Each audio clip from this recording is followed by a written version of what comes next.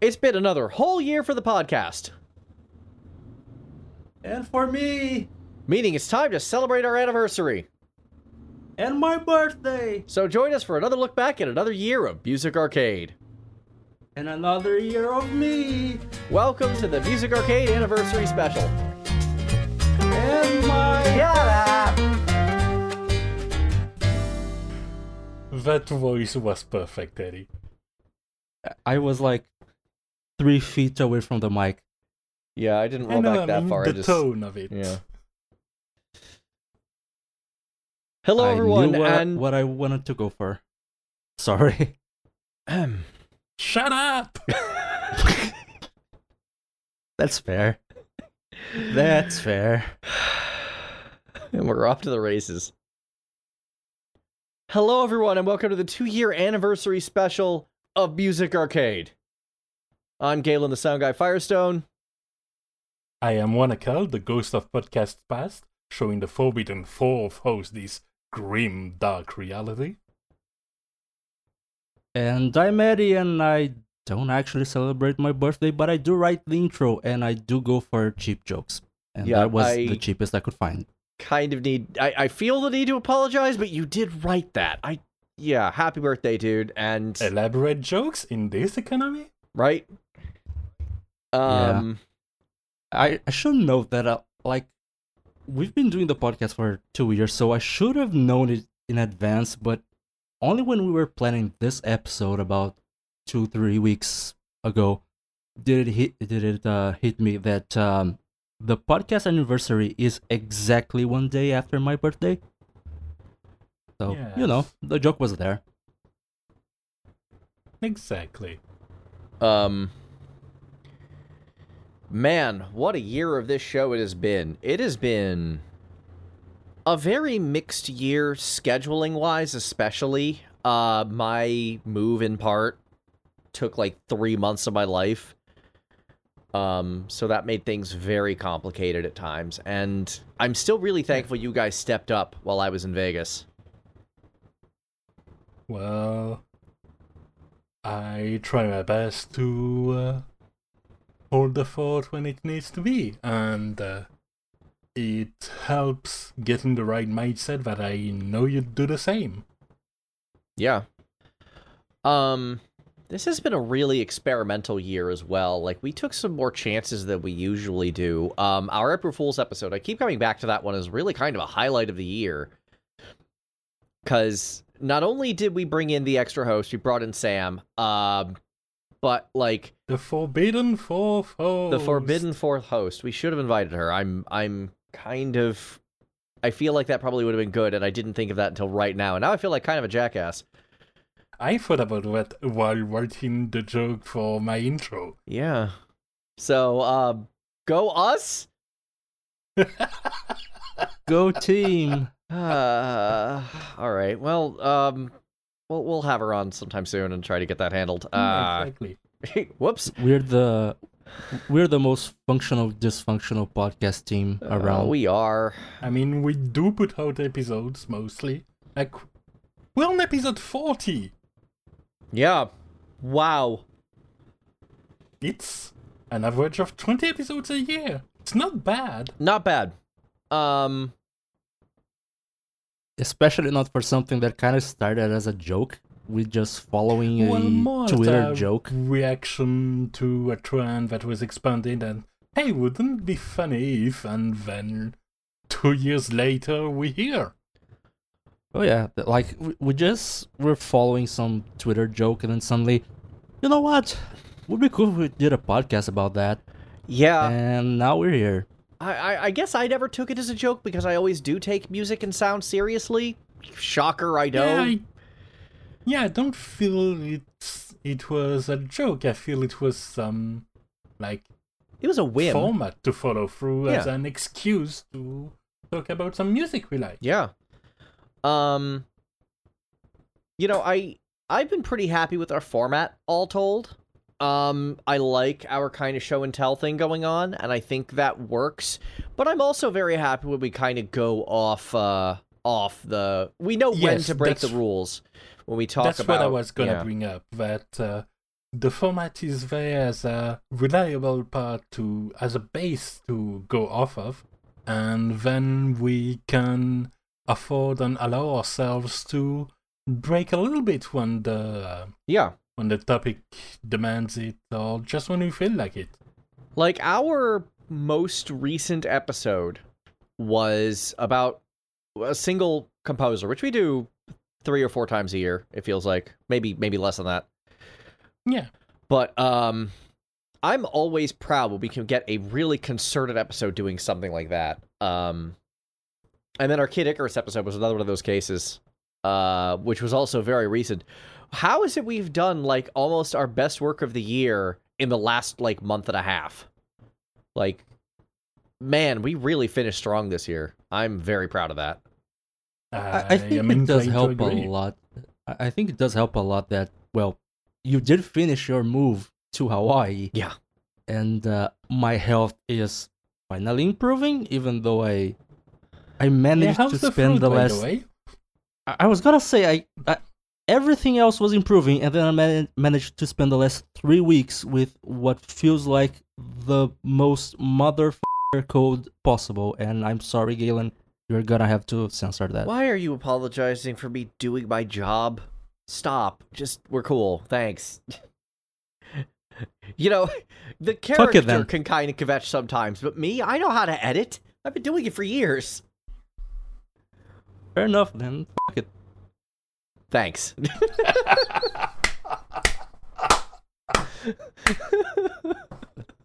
And you say you don't have impeccable comedic timing. Right? I did say I go for the cheap jokes, and that was cheap as hell as well. It worked. Got us laughing. Indeed. I'll take that. Oh man, there were, one of my favorite things to edit out, and like I mentioned this before. One of my favorite things to edit out is when one of you two says something so obscenely silly that we just break down laughing for a good minute and a half. And I sometimes wish I could keep those moments in, but they just take up so much time. And half the time, the thing you said is like quasi-irrelevant anyway. And I'm just like, not really much I could do here. Quasi-irrelevant. I'll take it. I can't remember if it happened this year or the last, but there was one episode where someone said something. I can't remember what. And we spent thanks helps a lot. Yeah, right? We spent like 10 to 15 minutes, just the 3 of us laughing, non-stop. I couldn't breathe by the end. It was... We have those moments on occasion, and I love them, and I usually hate cutting them,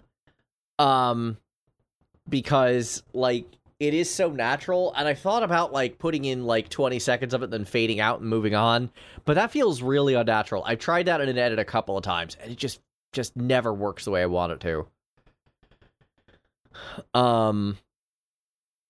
It feels like a canned laugh track when I do that. That's never good.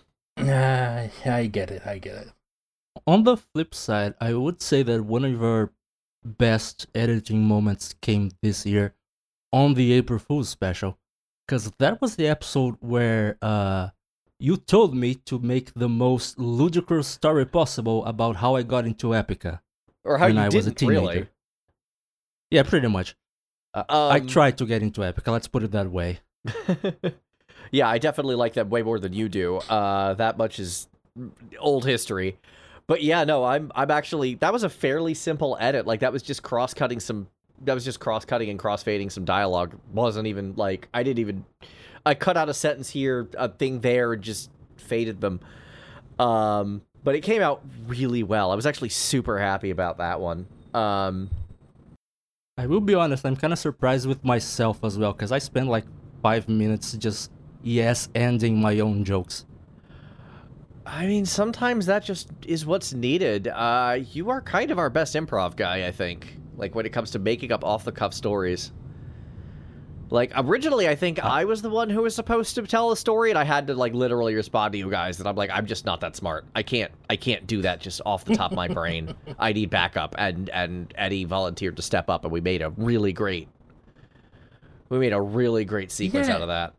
Yeah, I think I'm more of a notes-taking guy, and I think for work for this podcast, I kinda infected you with that.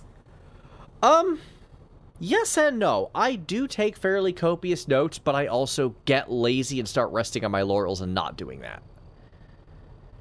So, like, yeah, you definitely are helpful in keeping me on the ball. That's for damn sure.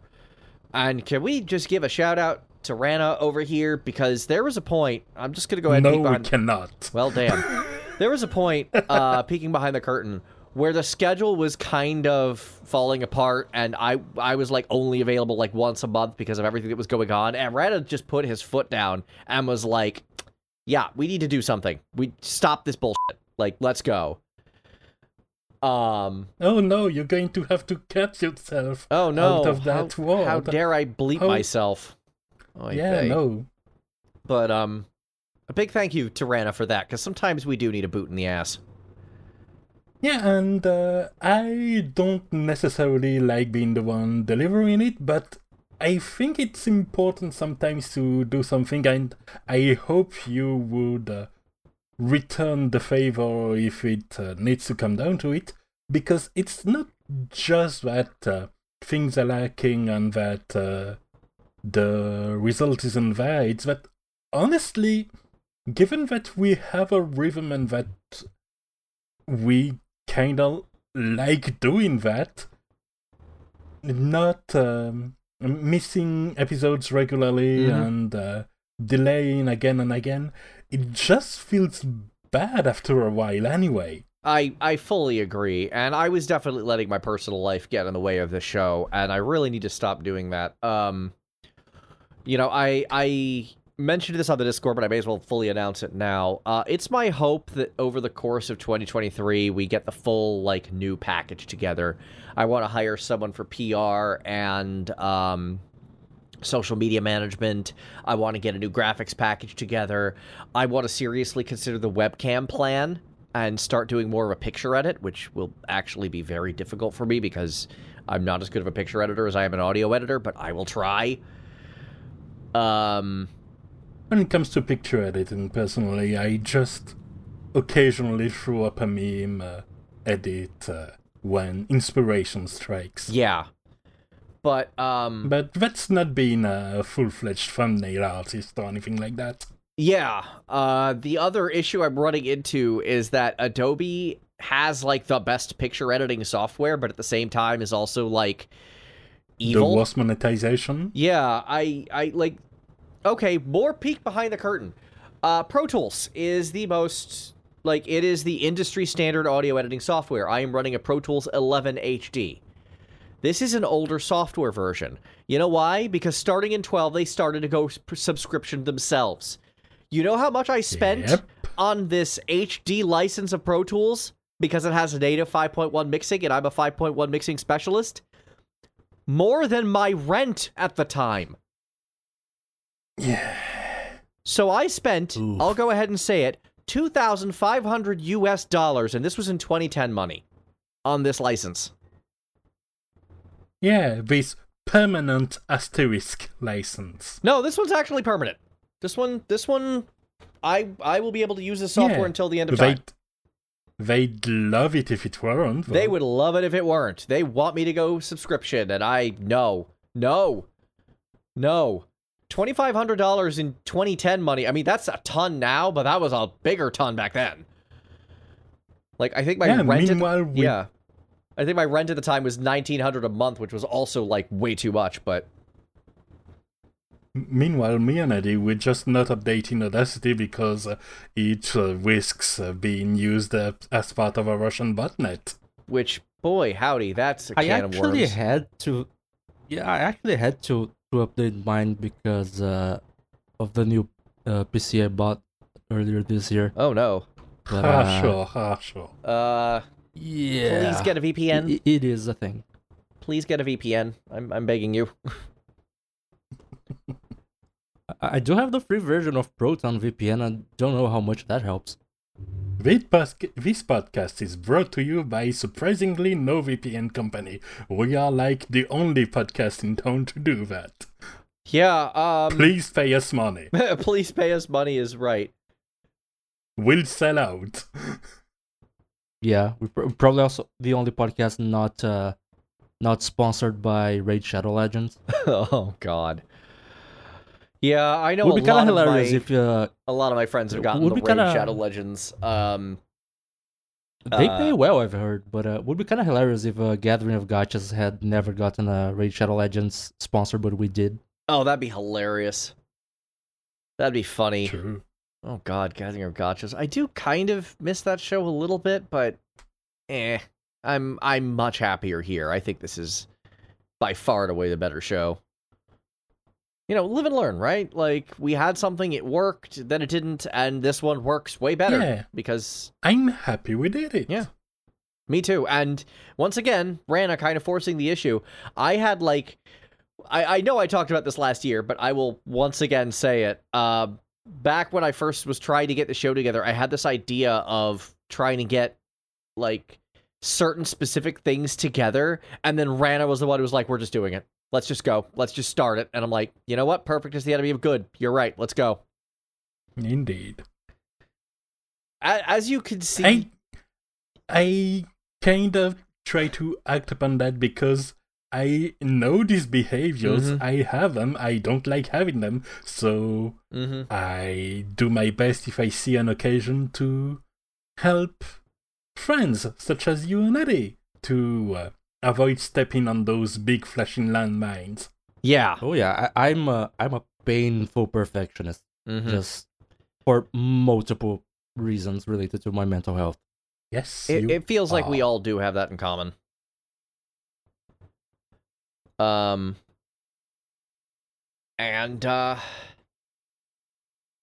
man, this show has just been like, there's so much about it I'm so happy with.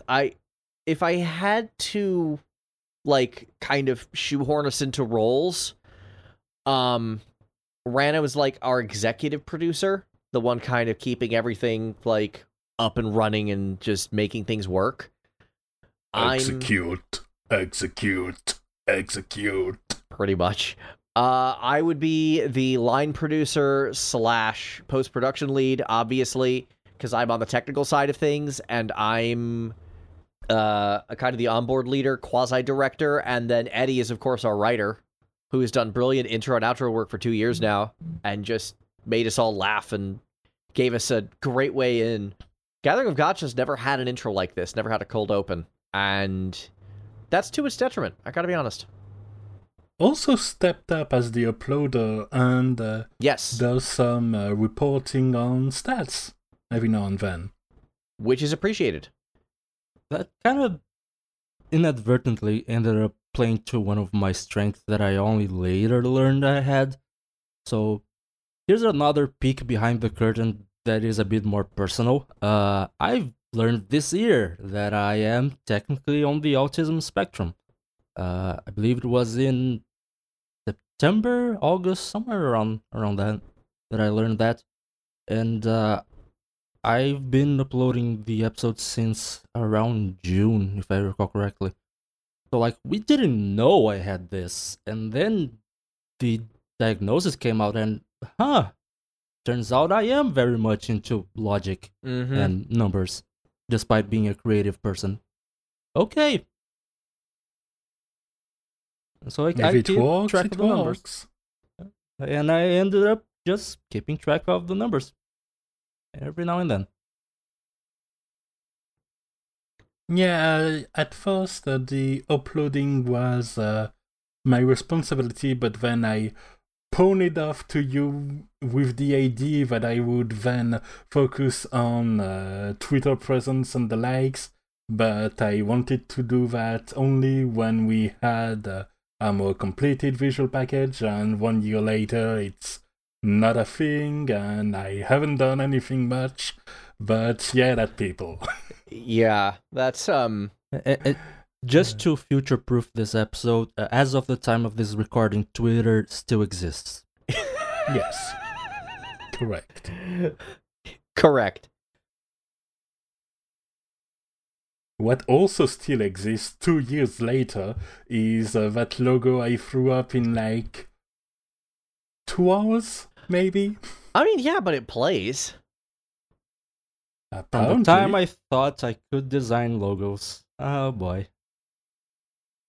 Because originally we were gonna keep it up just for the first episode, and then I was gonna come up with something. Which is why the first episode's YouTube upload has additional joke on the bottom of the logo that aged poorly. Oh God! And then I went, oh right, I cannot illustrate despite knowing how to use Illustrator. By that's an episode issue. 2, you also went, maybe you should remove the jokes from the YouTube upload just in case the logo isn't temporary. And Which was one of the many demonstrations of our superpowers of foresight that are still very much a thing, apparently. they are. What was our most recent? We are oracles. Our most recent one. The most recent one was rather bittersweet because it was the Killer Instinct one. thing. We're like, oh, there's a Killer Instinct announcement. Turns out to be a spectator mode for an arcade emulator. I'm just like, well, that's, progress on Killer Instinct, I guess. It's just not something I care about at all. Yeah. As I said on Discord, we have those powers, but we cannot control whether they come for good or for underwhelmingness. Exactly. Anyway, let me talk about Xenoblade Chronicles X for like an hour, just in case it manifests something. Free it from Wii U jail, please. Please, I want to play this video game. I don't have a Wii U. Yeah. Oh yeah, no. Just there was also the episode before that was the Kid Icarus Uprising one, and then Sakurai's YouTube channel had a mention that was like, boy, it sure would be nice to play Kid Icarus Uprising on a home console one day. I mean, let's be honest here. There was also by spending a whole year being like, please give us Tactics Ogre and Ogre Battle, or not Ogre Battle, and Final Fantasy Tactics on Steam. I don't know how I managed to pull that one off. That's still my proudest moment. I'm 100 and something hours into Tactics Ogre Reborn with no sign of being done yet. And I'm just like, this is a game that actually is real and exists, and I'm playing it, and it's amazing. I helped manifest this. More specifically, I didn't, obviously, but I do feel like that maybe it's tooting our own horns, but considering how often we tend to call or otherwise predict things, even obliquely, I feel like we have our finger on the zeitgeist somehow, and I don't know how we've managed to do this. I was gonna say that. It turns out looking at video game music is a surprisingly efficient way to keep your finger on the pulse. It really is. And I think that's really... I can definitely say that I wasn't very much into following all of gaming news until we started doing this podcast.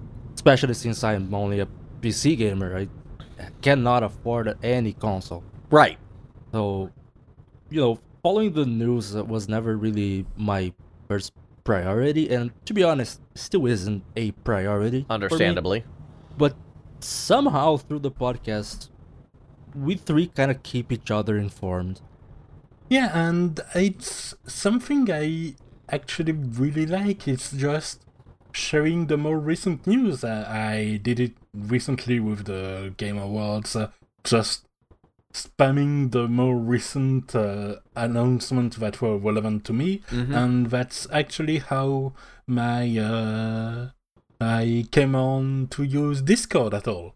Because for a while I was off Skype and on nothing else, and then got a friend to contact me to have a temporary little group on this new program called Discord that was weird but interesting, just to chat about E3 like 2017, I want to say. And the server in question is still up, and it's basically the real life friend server that I have on. That's awesome. Yeah, I lost my train of thought. This happens a lot. I'm probably going to leave that in. My attention span has really gone to hell the last couple of years. I have no idea what you mean when you say you have a terrible attention span. Look, a butterfly! So pretty. A pigeon? Oh yeah, now I remember. Our very first episode was about the Game Awards, wasn't it? Because I remember Probably. I remember my comment. comment. The timing checks. Yeah. I remember being annoyed at Final Fantasy VII Remake winning the Best Soundtrack Award. Not because it's a bad soundtrack, because it's brilliant, but because it isn't the best soundtrack of 2020. It's the best soundtrack of 1997. Yes, I do remember you mentioning that exact line. Yeah. Ironically, for this episode, I've looked back on some past years of the Game Awards, and there was something interesting. Like, one of the things that caught my attention was 2017, aka the year where Persona 5 lost Best Soundtrack of the Year. To what? who won that? To that Nier year? Automata. Oh, okay, fine. Yeah, that year was stacked, and also not even nominated was Xenoblade Chronicles 2 because it came out in December. Oh. I guess that timing also tracks. Did it at least make the 2018 list? Nope. Oh, wow. You come in December, you don't get Jobs Awards. Ouch. Yep. They need to The fix Game that. Awards. It's like awards are a joke. Yeah, they really kind of are, to be perfectly honest. Which actually brings boy. me to an interesting point that Eddie had. Why don't you take it away? Yeah, so the Grammys are now issuing awards for what they call video game and interactive entertainment soundtracks and scores. And we got the nominees, I think, in September of this year, so about a couple months ago. But we kind of didn't touch on it because, well, in part because it didn't fit into the episodes, and in part because, to paraphrase the YouTuber that I often paraphrase, Todd in the Shadows, the Grammys are a joke, and me bringing up the Grammys makes me kind of a joke. Well, Rana and you did say we started this thing as a joke, so I guess the joke's on us. I guess. But yeah, it's kind of interesting because the Grammys, they have a very different nomination window from the Game Awards. So there are no games that appear on both the 2022 Game Awards and the technically 2023 Grammys. I want to compare these though lists. There is one composer. Yeah. Sorry? I want to compare these lists. Sure thing. There is one composer that does appear on both lists, but let's go with the ones that do not repeat first. Okay. So, the Grammys have Aliens Fireteam Elite by Austin Wintory, Okay. which I haven't seen the game, but Austin Wintory is Yeah. a bit of a Wintory's a name. known name. I know him. There's Same. the Dawn of Ragnarok DLC for Assassin's Creed Valhalla, which was composed by Stephanie Economos. I'm butchering that surname, I'm sorry. Long-time listeners may recall I had a very mad take on the vanilla of Assassin's Creed Valhalla. I haven't touched this DLC, so I cannot comment on it. The third nominee is Marvel's Guardians of the Galaxy by, I think it's a French name, Richard Jacques. And Old World by Christopher Tin. And there's a fifth nominee that I will go back to in a bit. Well, 'cause Christopher the Tin. Game Awards Yeah. Christopher Tin did make history for Baba Yetu winning a Grammy. I don't even know what category for, but, Civilization, a video game, won a Grammy for the first time for being on Christopher Tin's work. So he's absolutely notable for that, if nothing else. I remember it made news because it was like 5 years after that game came out, too, and suddenly the Grammys are paying attention. It's like, you guys are really a joke. It's it won for a very weirdly specific award in the Grammys, which was Best Instrumental Arrangement Accompanying Vocals, which I think was the way they named the World Music Award before the 2010s. Sure. Go, Grammys, go. I mean, I would say it sounds convoluted, but I have an opposite complaint about one of the Game Awards award. And if you'll allow me the side note, one of the things I also looked into was Best Performance, which is a celebration of the voice acting work that goes in video games, and is only for the English-speaking performance. You know, in a medium where Japanese-speaking performances are not important at all. Sarcasm. You know, And as an aside, I will also defend to my grave the Brazilian dubbing industry, because as of recent years, they game devs in general have been putting the money and the work to actually add Brazilian Portuguese dubbing to their games. which is I awesome. I think the first big name to do so was League of Legends, which continues to do so to this day with every update and even with the Arcane series. Hell yeah. And they use professional voice actors. Yeah, great. I'm always More of going that. before that. Yeah, I guess I can kind of understand. Like, I agree with you that they should have absolutely labeled English speaking on that a Yes. little more clearly. Yeah, I don't mind that the category exists, but it feels dismissive not to name it Feels best dishonest. English-speaking performance. It kind of feels dishonest. 'Cause Yes. we know they are English based. They are the entire Yeah, the awards, company. like the awards English-based. committee The is almost only certainly all Japanese American.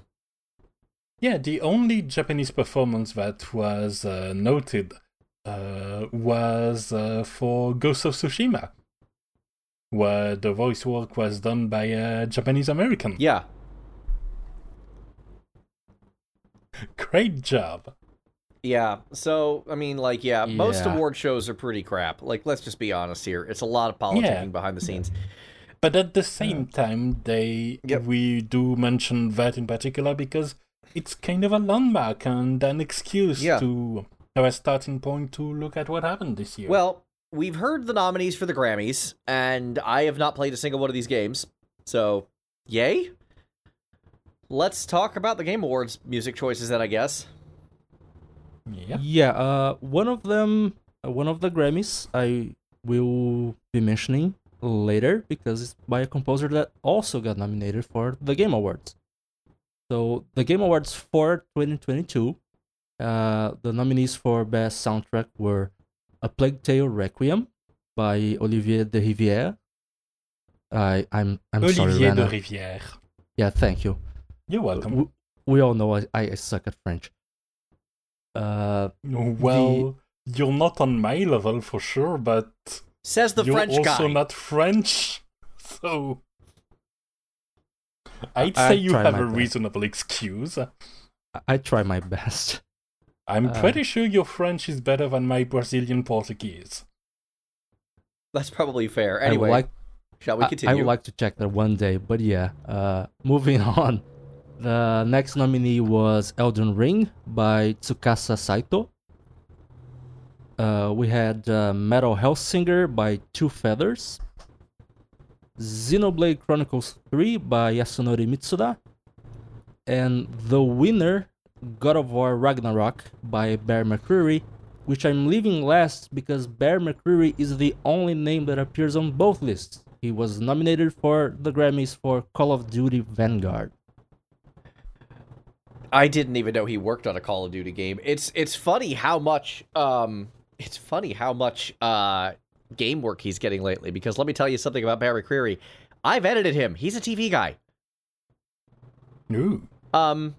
Most notably, not a show I worked on, but one that definitely is a huge inspiration and a show I absolutely adore. Would probably put on my top 10 favorite TV shows of all time. He was the lead scoring composer for Battlestar Galactica. I think the first time that I came one had across some pretty relevant musical leitmotifs and everything, Right? Too. Yeah. Yeah. I think the first time I came across his work was when he was announced as doing the soundtrack to the score, actually, sorry, to the movie Godzilla King of the Monsters, which was the sequel to the Americanized Godzilla trilogy. And I remember there was a lot of talk about how, he added taiko drums, and he was heavily inspired by Japanese musical traditions, and you could definitely hear it. And he also, just for the end credits, made a cover of Blue Oyster Cult's Godzilla, which was pretty fun. That's pretty great. I still prefer the original, but his version was pretty fun. I mean, yeah, it's a movie version. I'm not that surprised. But straight up, like, he is a really good composer. Yes. So him winning the Game Awards, if just from a politic, doesn't piss me off that much. Though I did notice, once again, they're bad at labeling, because I noticed Elden Ring, they left out like 2 or 3 composers, including Yuka Kitamura, who we talk about. Yes. And then, let's not get started on how many they left off of Xenoblade 3. Where's Ace Plus? They're just as important as Mitsuda. That they are. And I would also argue for Metal Hellsinger, while they did credit the apparent songwriters, Two Feathers, I am not familiar with who Two Feathers are. I would say that the talent in Metal Hellsinger was a big part of why that soundtrack was notable. It's a big selling point to have like Serge Tankian and Michael Stada and Bjorn Strid and all these people who are like, hey, metalheads know these names. Hell, non-metalheads know Serge Tankian. And the craziest thing is that on my perspective, that wasn't even Metal Helsinger's best trick. The best trick was integrated that into the gameplay in such an effective way. Yeah. The game, it feels like a pleasure to play and listen to.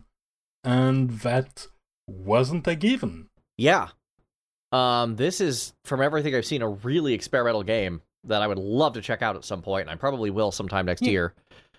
And it's not my personal favorite of the 5, but it's the one that feels the most impressive for its gameplay integration. Yeah. And then obviously, like, Xenoblade, just as a general rule, just goes completely over the top with their music. I've never heard a Xenoblade soundtrack that I haven't liked, or at least respected. I'm not a huge fan of Xenoblade X, is what I've heard, but that's just because it's not my style of music. Yeah, Xenoblade Chronicles 3 is my least favorite Xenoblade Chronicles soundtrack. And I still think, I mean, it is my favorite of the nominees. By pretty far, honestly. Because, given that I only played slightly over half of the nominated games, there's a little bit of emotional resonance that is lost, and I'm sure it's especially relevant for Plague Tale Requiem, but from what I've gave a small listen to, it seems like very competent application of medieval music that would have existed or sound like they would have existed at the time depicted. That it's a period piece, right? And I can respect that a lot. And then you have Elden Ring, which is just booming and has some incredible highs that manage to kind of keep you in the action when you get back to the same boss for the 25th time in a row because your build just isn't the right one. But it has a similar situation to God of War Ragnarok in that between those impressive high highs, there's a lot of silence. A lot of complete lack of music, just taking the atmosphere and roam around a little bit. That's a pretty common thing with Western games, I've noticed. Most Western RPGs and Western adventure games tend to lean heavy on the environmental effects as opposed to the music. We've covered this a few times. Yes. Which is why Elden Ring feels a bit surprising in that aspect, because that is a pretty Western application of those terms. Yeah, that's then again, so is generally open world as a design decision. Yeah, but boy did they pull it off. And then we have God of War Ragnarok itself, and given that it won, I gave it a more thorough listen in preparation for this episode, and I have notes. Care to share with the class?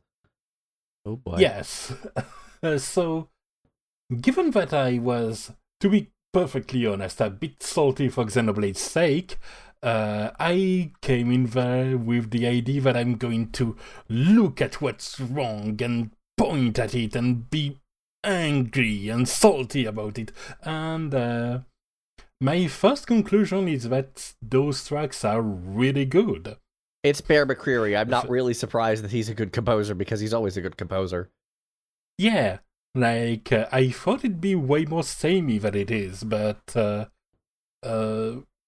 while there are some concerns, and I'll come back to those, there really is a wealth and a treasure of different uses of what he has at his disposal, his compositional skills, but also the entire big budget orchestra and the choir.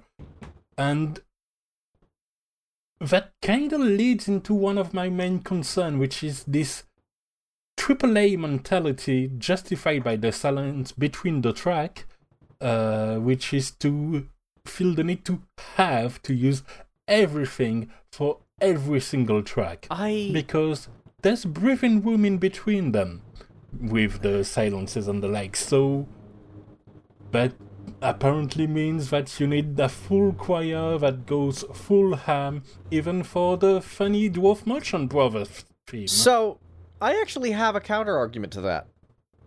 Go on. So, y'all may remember that I'm friendly with Gerard Marino, the composer of the original God of War games. Mm-hmm.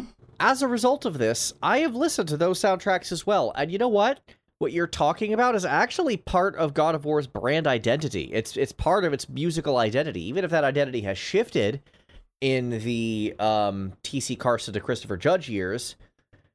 I still think that enough of that identity remains, and enough of that recognition remains, especially given a spoiler making a return surprise cameo in God of War 2018 as their original God of War 1 voice actor.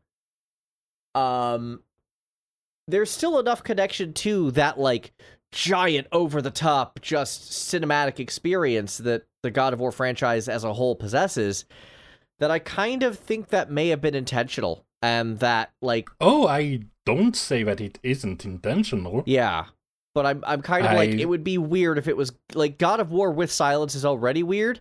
It would be weird if when there was music, it wasn't just balls to the wall. Yeah, but as a result, I have to admit that listening to the soundtrack in a row was a bit of a challenge after a while. It's kind of like when, with a friend, we marathoned Metalocalypse. I love me a little bit of metal. Having it for 4 hours uninterrupted can be a little bit heavy in the end. Yeah, there is such a thing as overstimulation, so I about. get it. But I feel like this may be an in-context situation where probably in the context of the game, it's a lot more even-handed. Yeah. Looking at the amount of playlists that I have on Spotify that are 100% metal, I have no idea what you're talking about. I mean, yes, I'm very much the same. In fact, I've been listening to my list of my Spotify list of the top whatever songs I listened to this year, the most listened to songs I listened to this year, and there's like 3 or 4 synthwave tracks, and then the rest is just metal.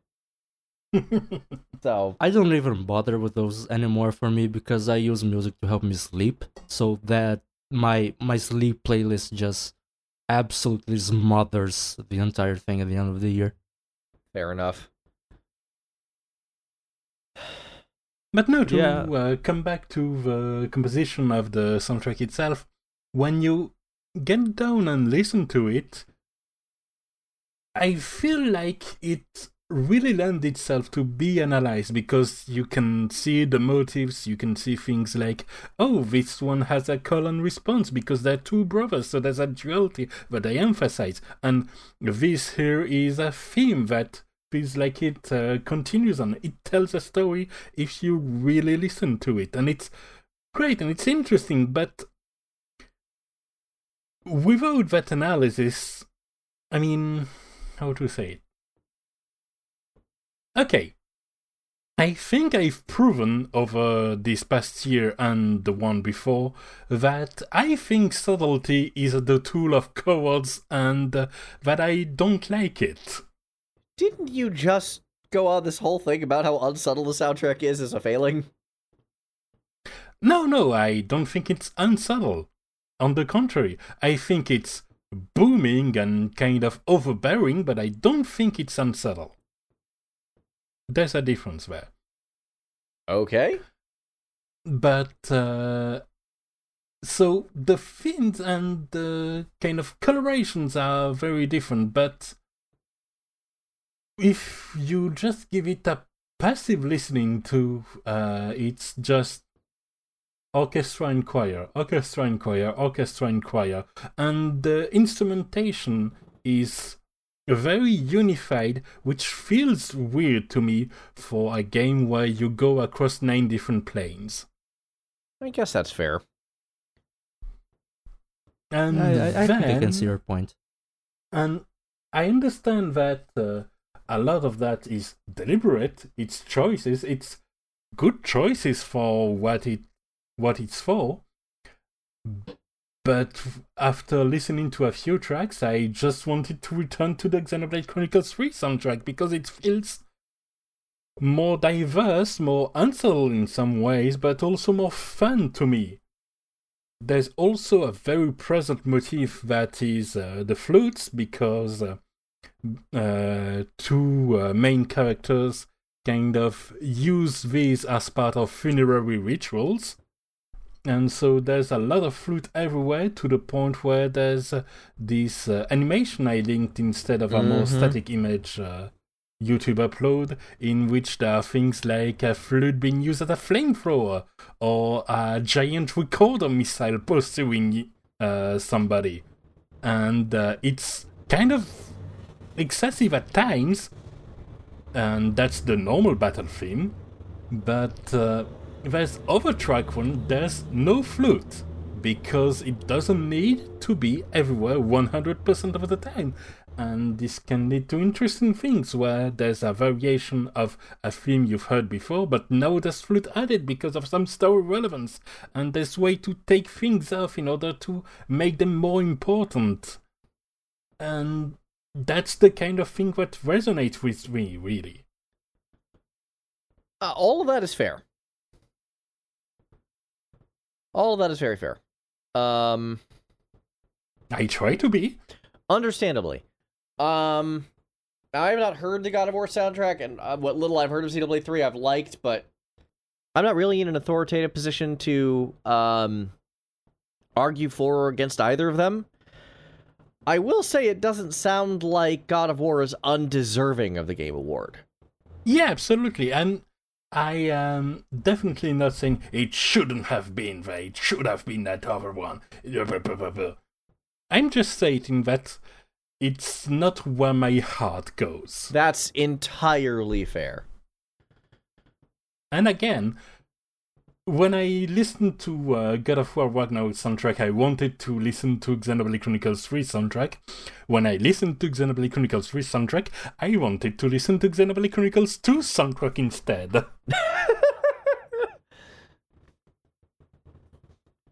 So I guess the conclusion is that I don't know what I want. That is... Though, to be fair, part of it is kind of intentional, given that there's one side quest in the game where they pay reference even more directly to their predecessor, to the point they shift the battle theme to Big Xenoblade Chronicles 2's battle theme, and it's awesome. Do they go back to ones at any point? I think so. Good. All I needed to know.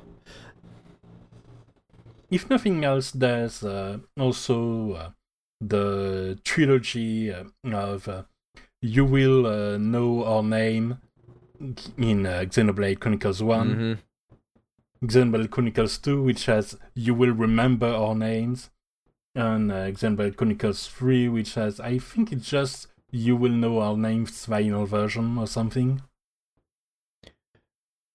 You know, it's funny how, like, That's a good song, but it is not one of my favorite battle themes from Xenoblade 1, and I Same. kind of like, I get why it's their big one. I know this is a totally unfair comparison, but every time I hear you will know our names, all I can think of is it's a weak version of the Asterisk boss theme from Bravely Default 1. Yeah. I think that's a statement I can get behind. It's not even my favorite, but at the same time, part of why I linked the tribute animation to the Yeah, I have some notes battle about theme. that theme. That song is wild. Yeah, and I linked the animation because it kind of shows the way this track resonates not just with me apparently, but with enough people that throughout the series, these kind of video tributes are pretty consistent. That there's something people want to pay homage to because it tickles them the right way, and I think that's something that God of War Ragnarok kind of soundtrack doesn't set out to do. And I don't know, I feel like I'm more the kind of people that enjoys those extroverted, here's that track I like, so I'm grooving to it kind of situation. And I'm going to send 15 terrible memes about how the Akira Yamaguchi theme in Like a Dragon rocks too. Oh god. Yeah, I fear for our now playing segments starting in January because we got the Year of the Dragon coming up. We talked about doing it as a podcast. I feel like we may need to just spin it off and just have a separate Year of the Dragon podcast, like entirely, and just not even bring in the Yakuza music in it now playing. Otherwise, it's going to be like 80% of our now playing output. Yeah, no, that checks out. Oh god. I do expect to spend a lot of 2023 just hearing you guys go on about Yakuza. You know, they are all music. on PC. You are welcome to join us in this challenge. I know they are, but you know how I don't do well with RPGs usually. I have a hard time calling this one an RPG, but okay. Other than Like a Dragon, which is besides definitely, Like a Dragon, that yeah. one's an RPG, but everything else is like a beat 'em up with some RPG trappings. Yes. Fair enough. That's kind of the reason why I'm not. I'll just go ahead and say it. It's kind of one of the reasons I'm not looking forward to Like a Dragon, because like at the time of this recording, I think River City Girls 2 comes out tomorrow. Yes. And that sort of beat 'em up hybrid made me so happy and continues to make me happy. And the fact that I have this, like, I come from this, like, final fight and beat 'em up background. Golden Axe, millions of hours of Golden Axe playing with my friends as a kid on their Sega Genesis. Yeah.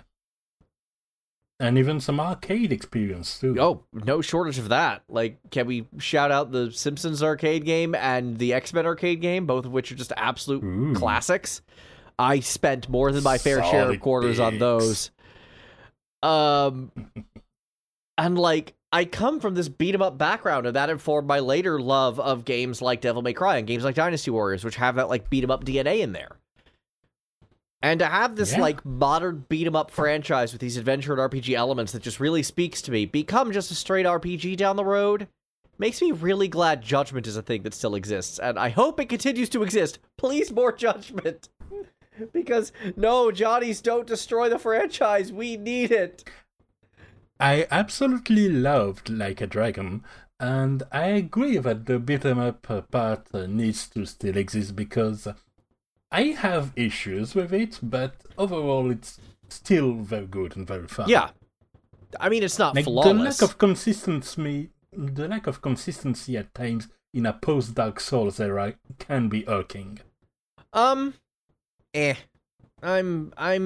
You know my opinion on Souls games. I've been pretty open about my dislike for the genre, so I don't mind things being a little imprecise. I care about how fun they are, and, you know, as far as I'm concerned, the combat system in the Yakuza games beats Souls any day of the week in terms of just sheer fun factor. Mm-hmm. I don't want to play a game just because it's hard. It needs to be fun too, and I think that's really kind of the... I think part of that is that the fandom pushed the hard aspect instead of the fair aspect and the consistent aspect, which is what matters to me and what makes these games fun to me, not the hard part. Fair enough. I will say, just from personal experience, the only actual Souls games that I've liked have been Dark Souls 2, Scholar of the First Sin, and Bloodborne. And then that's about it. And even them, like, Bloodborne's the only one I would rate, like, genuinely high. Dark Souls 2, Scholar of the First Sin, and I have to, like, specify that, like, specific enhanced version. Yes. Was at least playable. I did not like Dark Souls 1. I played like 10 minutes of Dark Souls 3 before I said F this. I played a bunch of... Yeah, no, I understand. Yeah. Like, no Souls game is in my top 3 Souls-like. Yeah. I didn't enjoy Code Vein at all. I thought it was a mismatched, just misbalanced mess. I love it. So you've repeatedly said. The Surge 2, I played a little bit of that one and kind of enjoyed it. So on and so forth. Probably my favorite Souls-like, and this is stretching the definition of Souls-like for a lot, is actually Dismantle, which is an indie game that came out this year. Well, sounds like a great way to start talking about other games that haven't been featured in award and that came out this year. Let's do that. All right, let's take a look at this list you provided. Yeah, which was just some games that were noteworthy to me in some way, even briefly, even if I haven't personally played it. Like, Windjammers 2 has some gems, even though its timing of release definitely wasn't the best. Windjammers needs this arcade energy to be fun. I didn't even know it existed. It does, and I think it was delayed a couple of times because releasing a game that is so reliant on couch multiplayer or arcade multiplayer mid-pandemic is a choice. Yeah. Yeah. So, yeah, it got a bit unlucky in that aspect, which is a shame because it has some very cool look and some very sweet presentation. IMO. Pokemon Legends Arceus. And I know it's supposed to be pronounced, but I refuse to pronounce it any other way. I have no memory of that soundtrack. I enjoyed the game. I have no memory of that soundtrack. I think there was like 1 or 2 songs I thought was cool, and then they just left my brain and stayed gone. Yeah, it was definitely more subdued than most Pokemon soundtrack, which was very much intentional. Yeah. I feel. Yeah, moving to open world. It was a nice experiment. King of Fighters 15 is on here. Fighting games usually tend to have pretty good soundtracks. That's already February. I want to go back to another January game, which was Needy Streamer Overload. I've never heard of that. Sorry, my brain skipped that one. I apologize. No problem. And this one was weird. It's kind of a multiple endings time management game that is pretty edgy at times, and it's weird, but I feel like the soundtrack does some interesting things with reflecting like some of the mindset content creators can get when they try to get really into the grind and really into getting some big numbers and go faster and faster for what is essentially more and more gamifying their job. And that frantic tone was something that stayed in my mind when I looked at the game. I was like, oh yeah, that track in particular. I'm glad that's what that game was. because that title gave me two options and one was not safe for work. It also is that option. Oh god. You have specific ending if you have too much sex. Of course you do. Oh, Of course you do. who made this game? The same team behind Max Gentleman? Like, what the hell?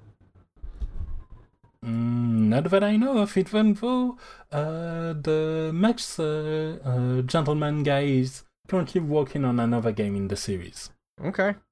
And just started writing for it. I follow it. I played a little of that one. I thought the writing was pretty good, but the gameplay just drove me up a wall. And I'm just like, I like these characters, but this business fighting mechanic is just, it's a combination of overly complicated and way too thin. And I'm just like, I don't know how you managed to do the worst of both worlds, but good job. Get me out of here. Yeah, it has a bit of a mobile feel to it. It does, and that really kind of hurt what little of it I played.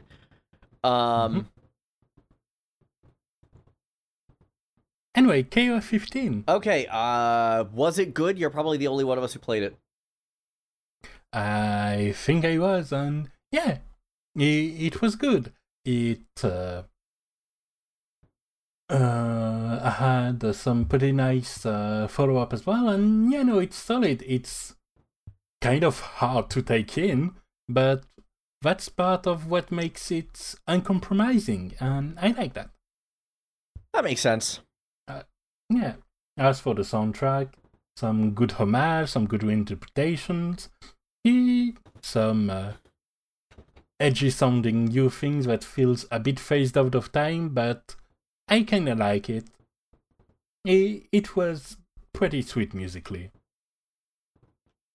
Not, this should have been nominated in the Game Awards or anything, but it was a fun time. And then we have not one, but two over the course of this year, Voice of Cards games, which is They're basically pumping one every 6 months. Yeah, and that's the immortal combination of Taro Yoko and Keiji Okabe, which we know works so well. I don't know anything about these soundtracks. It's a series I keep meaning to get to. But at least the pedigree's there, but then again, we're dealing with someone who is wildly inconsistent in the form of Keiji Okabe. Yes. There's definitely some strong points, but it's no Nier Automata.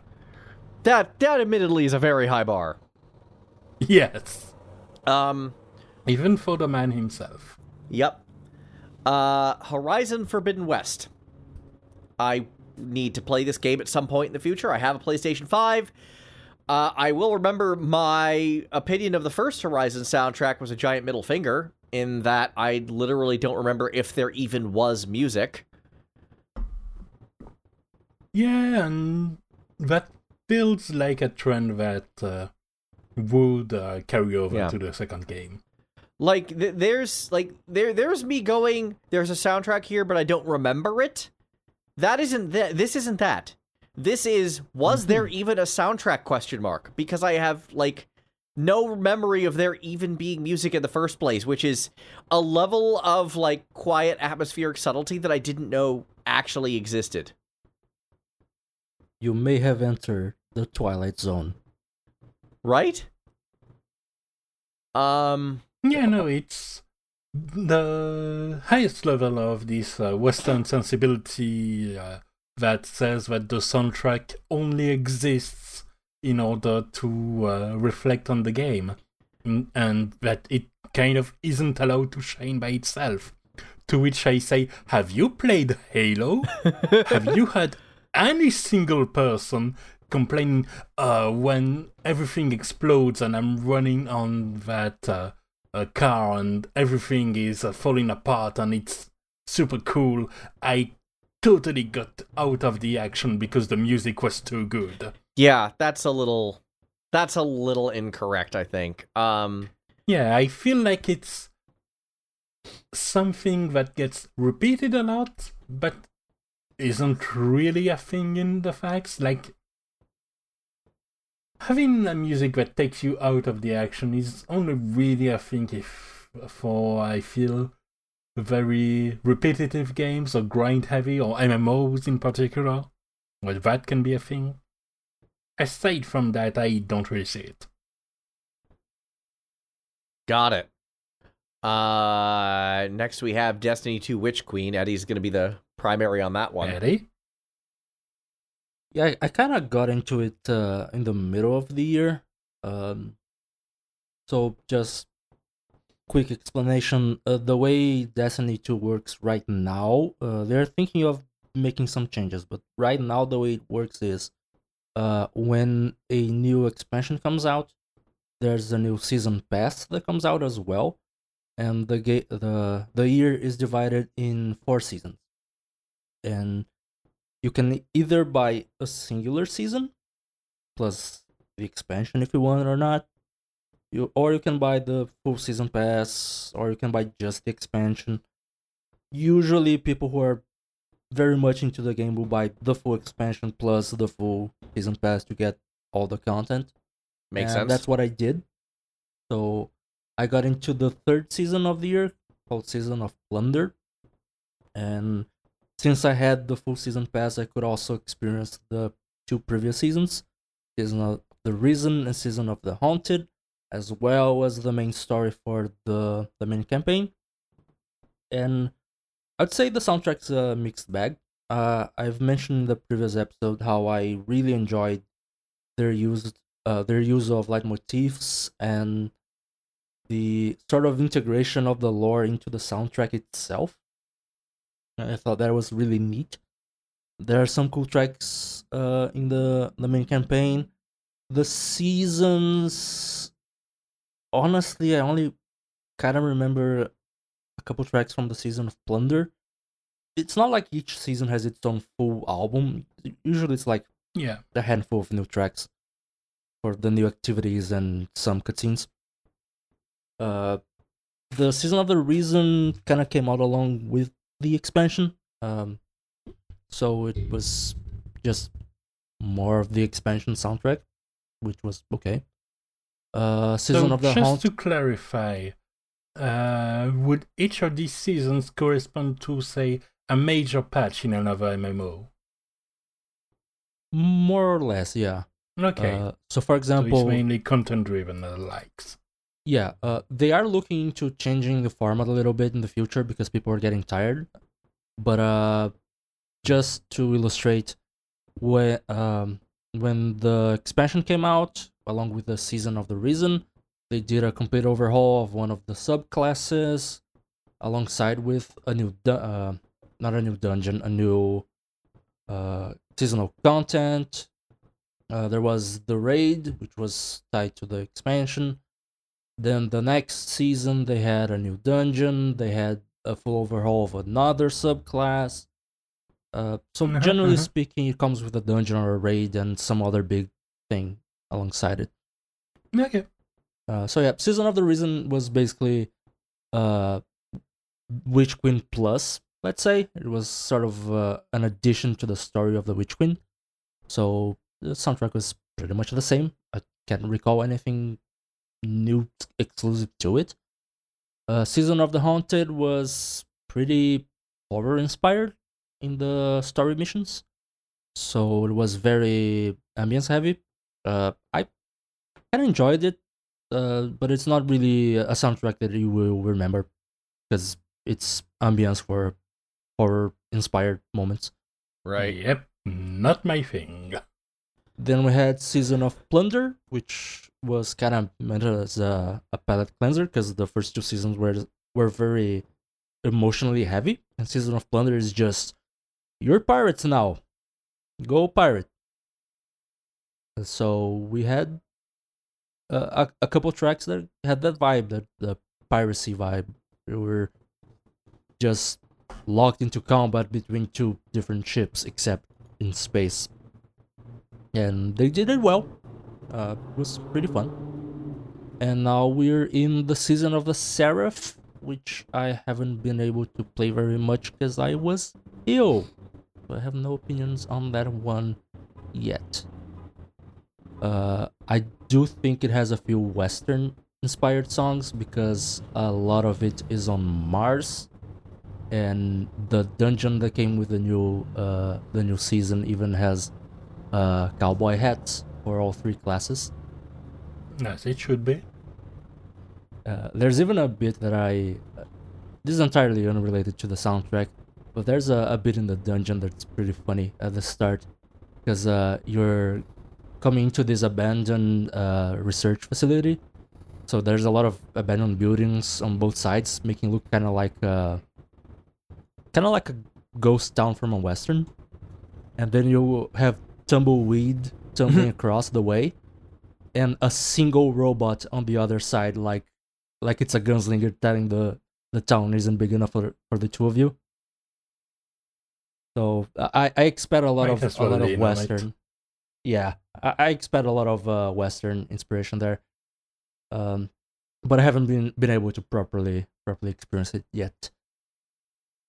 But that's my general impression of Destiny 2 this year, as far as soundtrack goes. As far as gameplay goes, I know people have been complaining about PvP a lot, with reason. Though there has been a rework to the PvP system this season, so we'll see how it goes. But I've enjoyed the reworked subclasses. They've been pretty fun, and we can do some pretty over-the-top stuff right now, which I applaud. All right. So it looks like next on our list we have Monarch. Yeah, which I put down because it just feels like it'd be interesting. It looks like an off-brand Persona. I feel like this is a spin-off team. Like, not a game spin-off, but a team that spin off from some other development team that wanted to make something Persona-like. Or something SMT-like. Possibly. I seem to remember reading something about that. I know nothing about this game musically. Yeah, I know very little. I know that it exists, and that's about it. But I feel like it has potential once somebody digs into it. It's just that none of us really did. All right, then let's move on. FF6 Pixel Remaster. Is this the part where I bitch about the opera again? Because I'm totally willing to do that. I actually stopped playing this game after that, I realized. I had no desire to come back to it. It ruined my experience that thoroughly. Yeah. Rana, you made a joke once upon a time about how you should have a soprano in your back pocket if you're any kind of music supervisor, to which I say, that is 100% true. I know you were joking, but any music supervisor worth their salt should have an actual operatic soprano around. And if they don't, then they are bad at their jobs. And I don't even mean that hyperbolically. Like, how do you not have this? Yeah. So... You have a budget. Use it for that. Yeah, please. Hopefully. I'm pretty sure an operatic soprano would have cost the same amount for performance as the tenor, as the alto they got. Yeah, and like, it's FF6. There's one thing you have to not mess... Well, there's two things you have to not mess up. One, the opening crawl with the three mecha Magitech armors in the snow. And they got that right. That version of the soundtrack is beautiful. Opera. And that's the one where they just dropped the ball so thoroughly I don't even know where to begin. I recoiled when I heard that. Yeah, and it seems like they wanted to make the effort, which is why they made it in 3D and the likes. But they dropped the ball at the most important part. And it's and it's weird because there's no precedent for this. I've seen the opera at Distant Worlds. They get a soprano. I've heard all sorts of concert versions. They, sopranos. Why did this one get the alto? What happened here? Okay. Anyway, I'm done. You've heard me yell about this a lot. I'm going to be yelling about this some more during my Best and Worst list on New Year's, so, be prepared for that again. Atelier Sophie 2. This game was kind of a surprise that it exists, because they went to Part 1 and Part 2 of a follow-up game before coming back to Sophie. Yeah, and they're going to go back to Rise at 3, but they've went back to previous trilogies a little, especially with... Atelier Lulua was the main one, which was a continuation for like two or three trilogies ago. They released a lot of games. Yeah. And, this one was, but you're right, surprisingly solid to play on its own without any context of previous games of the series because it's an isekai. But how was the music? Wait, it's an isekai? The Never music- mind. I'm not asking that question. We don't have time for it. How's the music? The music was nice. It's chill. It has some sweet moments. It's not my favorite of the series. That would be Atelier Aisha, but it's pretty good. You've shilled for Aisha a few times. Yes, I did, because it's a good soundtrack. And now we have Elden Ring, which, okay, it's a Soul soundtrack. You kind of know what you're getting. Yep. And then we also had Yu-Gi-Oh! Master Duel that came out in February. It's Which Yu-Gi-Oh! I tried. Yeah, it was surprisingly good, the soundtrack. I don't How play Egyptian is it? One of the songs is very Egyptian. Just 100% Egyptian. Okay, but they do vary then, alright? Yeah, because the entire anime, every season kind of changes completely the basics of it. So since the game has pretty much every card, not literally, but almost every card out there, it has all eras of Yu-Gi-Oh into it. I'll be honest, for a collectible card game, an online collectible card game by Konami in 2022, I expected a lot less. But the soundtrack is actually pretty fun. Sweet. It's kind of ambient adjacent because it's a card game. It's not like there's a lot of action going on. Right.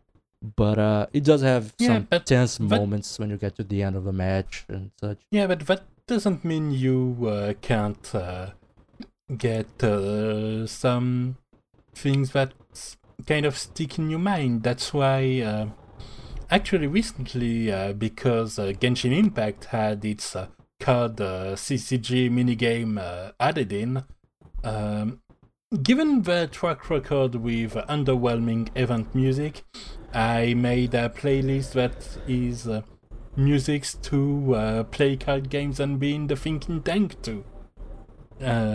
Especially for playing along with that minigame mode. And that let me remind myself that Hearthstone did it really well. It's got that tavern music kind of feel, but it sticks in your mind. It's good soundtrack. Yeah, that's fair. To me, the soundtrack to Yu-Gi-Oh! Master Duel, at least some of the tracks do stick in my mind, but it's very much a Your Village May Vary situation, I would say. Because Anyway, it is... the best card music in the world remains and will always remain Shuffle Boogie. Fair. But yeah, no, that's now stuck in my head. Okay, yeah, okay. As part of the playlist, there's also a piano version that is pretty good. I should check that out. Match then, we had Chocobo GP that looked interesting until the monetization scheme was revealed, dear. convincing me to absolutely never touch this game. Wow. All right. Love that. Yeah, no, I actually would have tried it if it wasn't such a freemium Battle Pass heavy game that came out around the same time as Babylon's Fall, a game that is already off the servers, I believe. That makes me sad. I don't like it that Foreshadowing. I assume the music was a bunch of cart-esque Final Fantasy remixes, judging by the name. I would assume so. I haven't really checked it out. I put it mainly in remembrance of Chocobo Dungeons music, which was pretty incredible. Actually, the best At My Weapon remix until FF6 Pixel Remaster. Oh. I'll have to check that out then. Alright, then we have the one that at least some of us have played, and that's Stranger of Paradise. I own it. I have the deluxe edition, and at some point I'm going to install and play it, but it's got that whole, like, it's a Souls-like thing. And then I'm going to be honest, I am turned off by the fact that they're in part using a remix of a Frank Sinatra song as part of their boss theme, and that really bothers me. Like, that just intrinsically bothers me. Rana, have you played Stranger of Paradise? I tried, my PC can't run it. I was gonna ask how edgy it is. I think the edginess is almost a quasi-joke. Yes. And it's a joke I'm very willing to laugh with, actually. Yeah, very same.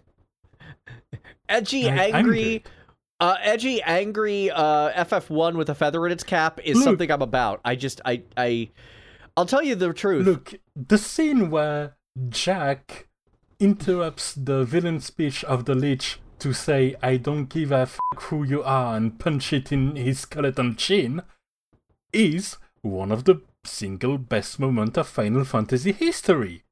That's just fact now. I'm okay with that. I guess I do have one concern, is because it is a remix of this, like, not in public domain and heavily controlled song, I'm a little afraid of what happens if I stream it, and I kind of hope there's, like, a streamer mode and an alternate boss theme that won't do that. Alternately, I could look into Nexus mods. I won't know that much about it because my main experience, given that I can't run it, was looking at a speedrun of it recently, in which they lamented that they didn't have the main dungeon music most of the time because they kept running away from fights, which means they kept having the enemies pursue them, which means the battle music was almost the only music listened to for the entire game. And that brings us to Rune Factory 5. Rana, I think you did play this one. I did play this one for a while. Didn't persist that long, it existed. Alright. And it's probably a better experience on a system that isn't the Switch. Man, that is a common refrain. Okay, so what the heck is a Norco? Excellent question. I don't know, but apparently it was on a ton of indie game of the year lists, so I guess it's notable, and I hope it's good. I'm always open to discover a gem that eluded me. Also, around this part was probably... Yeah, I think it was on March that came out Endwalker patch 3.1, which means Oh Twin Gods Bless This Land. Deserves a mention. Fair enough.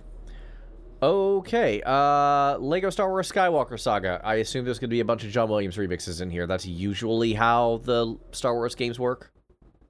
I assume so, and given that they go for basically the whole gamut of the current canon, my hope would be that there's also some Ludwig Göransson remixes in there, because I know the Mandalorian is in there and playable. I really like the tone they gave to that track. I have in fact played the game and have good news and bad news. Go ahead. Good news is there's a lot of John Williams. Shocker. What's the bad news? There's only a lot of John Williams. The characters from The Mandalorian are just character packs. They don't have story missions. Unfortunate. It's John Williams, so it's good, but do come with tempered expectations about the character packs. Also, I haven't watched Andor because I don't think it's the kind of sci-fi that speaks to me, even though it's reportedly very good / the single best series Disney I've put out in these last years.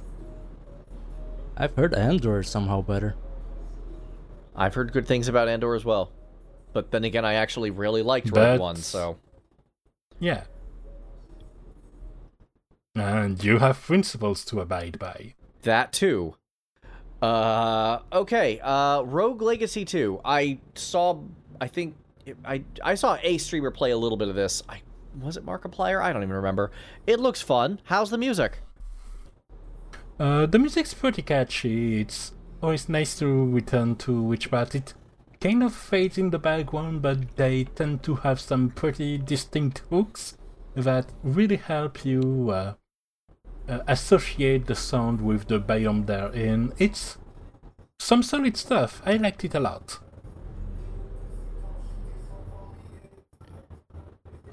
Aerodine Chronicle Rising. Well, I haven't played What is this? I think, Eddie, you did? That's the side game action brawler from the team that's working on an off-brand bloodstained-ish Suikoden. Yeah, to keep things brief, Konami has basically done to the Suikoden team what they have done to the Castlevania team. So the Suikoden team is doing their own bloodstained take on Suikoden, which is Eiyuden Chronicles 100 Heroes. I think it's the full title of the main game. And Rising is a spin-off that they reached through Kickstarter. A lot of people supported on Kickstarter, and it was a stretch goal, just like the 8-bit style Bloodstain spin-off. I've played Eiyuden Chronicle Rising, and it's been a while, and being a while in 2022 means my memory is gone. Right, but so I none of remember the it being- tracks left an impression in your head, is what it is. I remember it being pleasant. I don't remember any specific melody, but I also was sick for basically half the year, so who knows? Alright. Then we had Sultan Sacrifice, which was the sequel to Sultan Sanctuary, one of the more notable 2D Dark Souls. Yep. With that, I imagine there was a fair amount of tracks that were suitably grimdark. Yeah. That was my experience with Blasphemous, so they at least share some similar DNA Yeah. despite being different companies and different, I was very much gonna draw the comparison. Yeah. It's just sort of right there. I tried playing the original game, but I just did not enjoy my time with it, so I didn't touch the sequel. As far as 2D Dark Souls, my best experience in that department remains Ender Lilies. I've heard good things.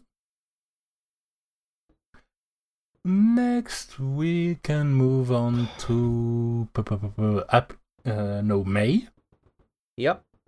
May, we had the grand-awaited release of Diablo Immortal. Don't you guys have phones? The letter T in Immortal is silent. Yes. Yeah. I've seen I don't want to get into this conversation because we'll be here for another hour, but do we know anything about the music? Nope. Then we dump this game into the garbage where it belongs. Yeah, everything I've heard about the game line has been about the monetization, nothing about the music. Which... Yeah, and when you make a monetization scheme disguised as a game, do you really get to be talked about for your artfulness? FFBE had a good soundtrack. Yeah, and by the way, I'm very happy about the fact that we have the full tracklist for the next Final Fantasy Theatrhythm release. Ooh. The Final Fantasy music game. And there will be actually some of the more side games and even phone game soundtracks, so there will be some Brave Exvius tracks in there. That actually which I'm makes me really extremely happy. Yeah, and some records people love too, and that's actually very good. If only because that means some of those tracks get to be in a non-gacha game. Yeah. I still remember I went to one of the fan festivals of Final Fantasy Brave Exvius back when I was still like a real bad gambling addict, and they had an orchestra play music from that game. I need to track down that live stream and rip those tracks. I need to find that. And I do love me some Noriyasu Agematsu. He's very good. Okay, Metal Max Xeno Reborn. I haven't played it, but I mostly put it there because I've discovered and played Metal Max this year. And finally I can put a game behind the Battle with the Wanted track that I've learned about a fair amount of years ago. And the rest of the game is just as good, if not better, as that one track was. Which is high praise, because that's a very good track, but it's a very good game, way ahead of their times in many ways, and it's a shame they aren't more known. In fact, in the last 2 weeks, I went back for a little bit of Metal Max 2 Reloaded and got all 12 tanks in there. Which feels nice to have a full garage. Yeah, we described this game before. It felt pretty good. We should not dive into gameplay too much. I really want to avoid that, guys, because we're going to be here all year if we don't. Yes. Okay, Neon White. I know you played this game and you've showed off some tracks for before, and it is pulse pounding. This soundtrack. Yeah, as far as somebody composing a soundtrack for a video game for the first time, Machine Girl got their assignment down to a perfect understanding of what needed to be done. It's ideal track to go and repeatedly run in this trippy environment and try to improve your times. Mm-hmm. I love how that game is basically speedrunning 101. Yeah, and it's so nice at encouraging you to improve yourself instead of berating you for being too slow. Mm-hmm. Very good game. Redout 2. Redout 2, which is an indie-fied version of somewhere between F-Zero and Wipeout. And given that it's flying cars going so fast that you have to take into account turns so sharp they make you go into Redout, which is the screen literally the screen, literally going red because of the excessive G's in your pilot. Oh no. Yeah, and so it needs to have a nice techno track to go along with it. And I hope it does, because I haven't played it. I'm guessing you haven't either, Eddie? Nope. Moving on. AI Somnium Files Nirvana Initiative. I'm guessing Come As You Are is not in the soundtrack here, despite that name. I don't think it is. Maybe it smells like Teen Spirit is. Maybe. But you know, sequel to AI Somnium Files, and heard good things about both of those games, and definitely on my 2 playlists. Aren't they kind of VN adjacent, or am I totally dead wrong about that? They are VN adjacent. Okay. It's an investigation game. I think the writer worked on Danganronpa. Not 100% sure. Okay.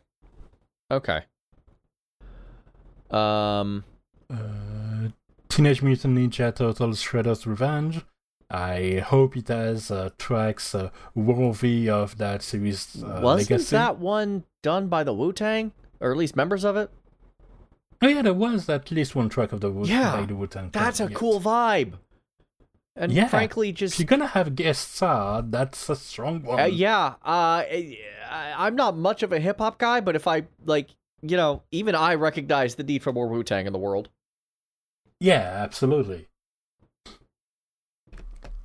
Monster Hunter Rise Sunbreak. I have not played it. I haven't either, surprisingly. I have never played Monster Hunter because it's too expensive for me usually. Yeah. But Rise, the base game, had an excellent soundtrack. So I hope they kept the trend. And even though the setting is different. And the base game is going to be on the Game Pass in January. So looking forward to that. There you go. Saddle up for a fun time. Now we're on to, looks like June. June, yes. Power Wash Sim had no soundtrack, but I feel compelled to credit Carl Casey here for reasons why I stated in Now Playing Once Upon a Time.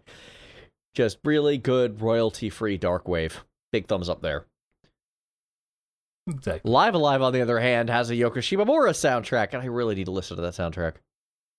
Yeah, and those remakes were extremely competent. Didn't she remix herself? So I'm kind of not surprised by that. Yes. Xenoblade 3 we talked about at length earlier. Creep. Yeah, just lots of 2 Point Campus. Lots of flutes. boy howdy, Yes. 2 Point Campus I wanted to like more than I did. It's fine, and the music is fine. It's better than 2 Point Hospital was, which is saying something, but it still just doesn't rate higher than fine. Yeah. They're doing, I think, like the updates that they are starting to roll out and will hopefully continue to roll will add even more interesting stuff. But I mainly respect the latest they rollout because it's the Christmas update and they're naming it 2 Point Krampus. That's fair. I support a good pun. Tower of Fantasy. It was Shield a fair bit when it came out, and it feels like it fell flat in 2 months. Awesome. I remember looking at it and then realizing the publisher was Perfect World Entertainment and going, nope. Yeah. Splatoon 3 should have been nominated for Best Soundtrack of the Year. Yeah, you've shown us some songs. It had some wild stuff in there, so I get it. That it does. There's our other Voice of Cards game. Yep. Haven't even looked at it. Metal Hellsinger has been nominated for good reason for Soundtrack I of the mean, Year. I have not played the game, but I've listened to those tracks, and oh man, it's good. Metal Yeah. Hellsinger is very intense if you're a good player, and if you're like me, it's still a very good melodic death metal experience, Oh yeah. which is also intense in its own way. That's a brutal self-own you just did right there. I suck at FPSs, even a rhythm FPS, so you know. Speaking of rhythm game, Trombone Champ came out. That game has been making the rounds as a meme online a lot. Oh yeah, it knows it's there to meme, and I think that's interesting to have a rhythm game that is so self-parodic in a way. But most importantly, I appreciate that it seems to be mod-friendly to the point where one of the most notable track is actually One Winged Angel, where you have the illustration of Sephiroth with a comically long trombone Masamune. That's funny. I remember when you shared that. Really Yeah. is. Diofield Chronicle, composed by the Game of Thrones composition team, Ramin Djawadi and... Oh, really? Yeah, Ramin Djawadi and, I forget the second guy's name, because I usually just, focus on Ramin. Right. I haven't played it, unfortunately. Yeah, I remember our comment on the subject was, they have a sound they were going for. That sound was apparently Game of Thrones. Yeah, I mean, if you want to go for a Game of Thrones sound, there's worse ways to attain it than to hire the actual Game of Thrones team. Yeah. Let's be honest, at least they went for the Game of Thrones composers and not the Game of Thrones writers and directors. Correct. Stopping you right there. Directors are pretty much universally great. There's only one that I really didn't like, but even towards the end, the direction has been on point. The writers are trash, but the directors have been great. I'm going to take exception to this. Miguel Sapochnik is a genius.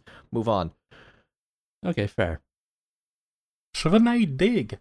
Haven't played it, but I appreciate that it seems to have a more involved gameplay than some of the other Shovel Knight side games. And given that Shovel Knight is pretty much the face of indie game crossovers, it's nice that he gets some job on his own series still. Right? I hope it'll get an actual sequel at some point. Now the next game on the list is actually a surprise to me because I'm like, that actually released? Legend of Heroes, Trails from Zero. Apparently, it's a long series, and I barely tipped the toe inside of the first one that was translated. I played the first 2 Trails in the Sky games. The second one was far better than the first one. The first one was an extended intro. The second one... It certainly felt like it one. was. Probably why I fell off of it. Understandable. The second one is really, really good. Like, really good. Like, probably in my top 40 or 50 RPGs of all time good. Good. Never played anything else from the series, in part because it was so hard to play Trails of Cold Steel because of the system and publisher change, because they went from Xseed to NIS America and completely just upended everything. But the music in the Trails of the Sky games were pretty darn good. Like, I would stand by those soundtracks. Very good use of leitmotif. Railgrade. What the heck is a railgrade? That's a game with like 3 different clashing aesthetics that kind of reminded me that you can't just put Nightcore, Nightwave on any soundtrack and call it a day. It isn't the miracle band-aid it almost is. Sometimes even duct tape just doesn't work. Indeed. Valkyrie Elysium. Motoi Sakuraba's best soundtrack in years. Well, I think I appreciate this Motoi Sakuraba guy. Yeah. I should look into more of his work. Never heard of him. Never heard of him. Definitely not on this podcast. Nope. Yep. Plague Tale Requiem. We talked about this one earlier as well. Yes. Signalis heard good things about it, but I don't know where it stands. Details-wise and soundtrack-wise, it seems like a game that's best experienced rather than watched. I've never heard of it, so... Yeah, me neither. Star Ocean Divine Star Force. On the subject of Sakuraba... Not Sakuraba's best work of the year. Yeah. On the subject of Sakuraba, I'm sure he composed this one, and it sounds like he phoned it in. I mean, if there's a series he can phone it in, it's Star Ocean. Mm-hmm. Bayonetta 3, voice... Looked pretty interesting, though. Yeah, Bayonetta 3, voice actor drama aside, I have yet to play this one, and I really need to. Yeah, I feel like that situation really started it at a pretty busy release window, which means it felt right to kind of sidestep it and let the situation fall back a little bit. Yeah. It sounds like a great game to get around to when it will be 30% off. Harvestella, you played this one, you weren't a fan by the sounds of it, but at least was the music any good? Yes, the music was probably the best part. The music and aesthetics of this game are impeccable. The rest isn't. But the music was That correct. sounds like the most average, like, on-the-nose Square game I've ever heard in my life. Yeah. Like, incredible creatives. What the hell were they thinking with about half of the rest of it? God of War Ragnarok, we talked about that one at length earlier. Bear McCreary's great. Yep. Tactics Ogre Reborn, that's my favorite soundtrack of the year by far. Yeah. Shockingly. I think the comparison point I had is that the FF6 Pixel remasters had some improvement and some results that didn't stick the landing, and the Pro that was a disaster. And meanwhile, Tactics Ogre Reborn is just banger after banger, improving what was already very good all across the line. It's just showing off. There's one song that I thought didn't quite work. One. And that's Accretion Disc.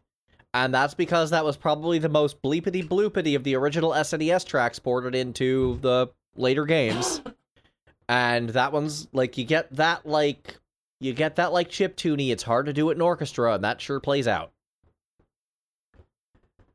Pentiment, I think, Eddie, you played this one?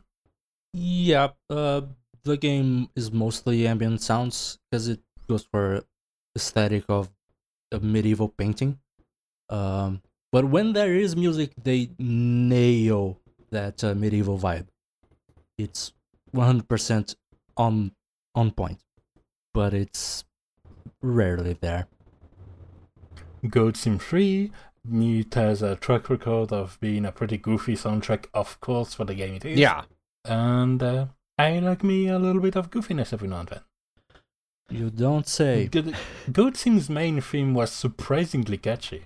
I believe it. Pokemon Scarlet and Violet. I know nothing about these soundtracks. I'm kind of avoiding the game till I patch it.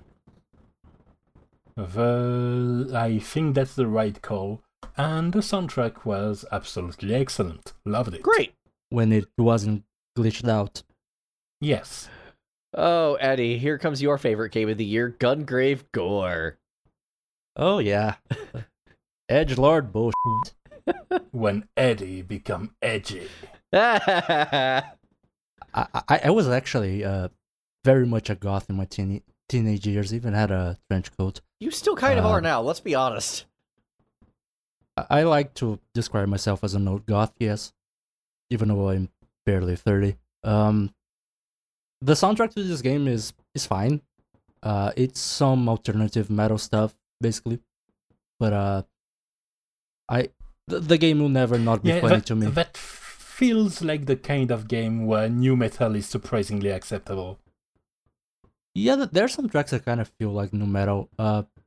Like I said in the episode where I brought this game up, I was hoping something by Tsunoyo Mahori, which the original Gungrave was, the soundtrack was by him. And it kind of had a thing going where the game was extremely edgy, and it was contrasting to a very loungy soundtrack. Just like the anime, the intro to the anime is some soft jazz with like bullet shells falling and a dude shooting guns left and right.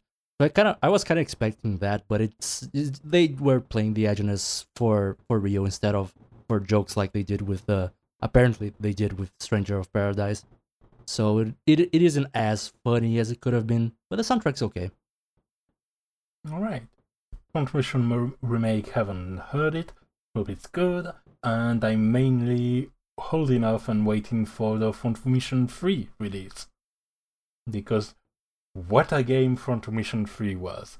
And I hope between that and Armored Core Fires of Rubicon we get a bit of a mecha renaissance. We have Midnight Suns, the new Marvel game. Apparently that's like a strategy. I don't know the first thing about this. What the heck is that game? Yeah, it's. I think it's developed by the XCOM team, and it has a kind of strategic gameplay, but more freeform to allow for the superhero aesthetics to it. And in between missions, instead of base building and development, it's more relations building a la Persona. So interesting. I've heard mixed things about this game. I haven't played it either, but I hear the writing is pretty makes you question decisions by the writers a lot, and I haven't heard anything about the soundtrack. So for all I know, it's probably another case of a Marvel game with a generic superhero fitting soundtrack. That's usually how it goes. Which is a shame, because the XCOM have some really good music to them. And Guardians of the Galaxy has been nominated for a Grammy, so occasionally they do something good with Marvel. Yeah, but isn't that mostly licensed track anyway? I have no idea. Which is how it should be for Guardians, if any series has an excuse for it, it's that. Exactly. And finally, we have one of my contenders for Game of the Year, Ixion. Oh, yeah. And this I've played the demo of that when the demo first came up in a Steam Next Fest, and they get the vibe really well. They do, and I really like the main theme. It's just this really cool, like, it's the right balance between tense and hopeful, and I think that's important for a space station sim. Yeah. Because, given that it is kind of Frostpunk in space, I think it's important to keep your eyes on something other than a death spiral it's so easy to get into. Oh boy. And then, this composer, Guillaume David, pretty good. Pretty darn good. I like what I'm hearing. Good. The name is new to me, but seems promising. New to me as well, but I like what I'm hearing, so I'll take it. And while it isn't out yet, we've briefly touched on it, but I can't see a world where River City Girls 2 coming out tomorrow will have a bad soundtrack. I mean, Megan McDuffie is a really strong composer. I like a lot of her solo work as well. Like, yeah, and there were some previews peppered in here and there on social media, and it was good. I mean, the first River City Girls was so... That soundtrack was so good, it made me reevaluate my musical taste as a whole. It literally got you into a genre. Like, I had to go, wait a minute, do I actually like this? And I do, it turns out. So, that says a lot about how good that soundtrack was, and I can't imagine the second one would be a failure by comparison, especially given it's the same composer. Yeah. God, I would love to get her on the show for an interview, let me tell you. Oh, that'd be amazing. Also, in more recent games that haven't necessarily released recently, but that I've played recently, since honestly that episode was a bit of awards discussion and then an extended no playing, really. I went back to The Grace Ace Attorney, and that soundtrack keeps being a very good, very period evocative, because it's got that Sherlock vibe to it, along with a bit of Ace Attorney sauce, and I like it a lot. I think, given the writing and the gameplay system, it is my favorite Ace Attorney game. Okay. Period. And given how much I love that series, that's saying a lot. That is pretty high praise. I've also touched on the full release version of Potioncraft. The music is very discreet, but it does medieval stuff that corresponds to its aesthetics. It does the job. And I've also touched to a demo for a Kickstarter project that I think is still in the pipes, and that can still be backed, which is Bits and Bobs, which is River from Heaven with the numbers filed off. Right. That was the rhythm having getting the bloodstream treatment, like you said. Yep. Yes. And it's a tall order because there's a very specific feel, but the demo, both with its cheerful music and the visual that accompany it, give me hope. That's awesome. It's a hard feel to get, but I think they nailed it. And I don't just say that because one of the 3 mini-games in the demo involves hammering nails out. What is this, WarioWare? It's the same spirit, very much so. Oh, okay then. I that was the joke I made, but it turns out to be correct. All right. Yeah, no, it's very much in that same kind of mood, and I'm absolutely down for it. And let's not forget that we are oracles, and you are one of us, Galen. Exactly, which is why I'm going to now manifest Xenoblade Chronicles X on another system by talking about it. So, you see, when it comes to the subsystems, what's interesting is that the class progression... That's all the time we have for this episode. Thank you guys so much for joining us for this 2-year anniversary special where we look back at the games of the year, we look back at our own history and how far we've come and how far we have yet to go and how much more we want to build this thing. I mean it when I say I couldn't do it without you guys. You guys are amazing. Eddie, Rana, thank you so much for being a part of this. Yeah, you're all right too. Yeah, you're an okay guy. We make a good team. We do. Easy jokes. Hey. Easy jokes. As always, you can get in contact with us via the links in the description below, and please do. Please, please, please do. We want to hear from you. We want to hear feedback. How are we doing? What can we do better? What do you want to hear? Even episode theme suggestions. Sometimes we honestly kind of struggling for a theme, and some viewer input would be great. Always. You know, besides another episode on anime instead of video game. I think that was a one-off, to be perfectly honest with you. We'll figure out something else for next April Fools. Maybe. I have an idea. Oh god, I'm scared already. I think I already suggested it. Well, I'm looking forward to checking my notes history and figuring out what that is. With that... Or to be reminded once we're done with the episode. Thank you very much, everybody, for watching. That's right, Galen. I'm taking over the outro. There is no rules. There is only chaos. Have a nice day, everyone. See ya. Oh boy, see ya.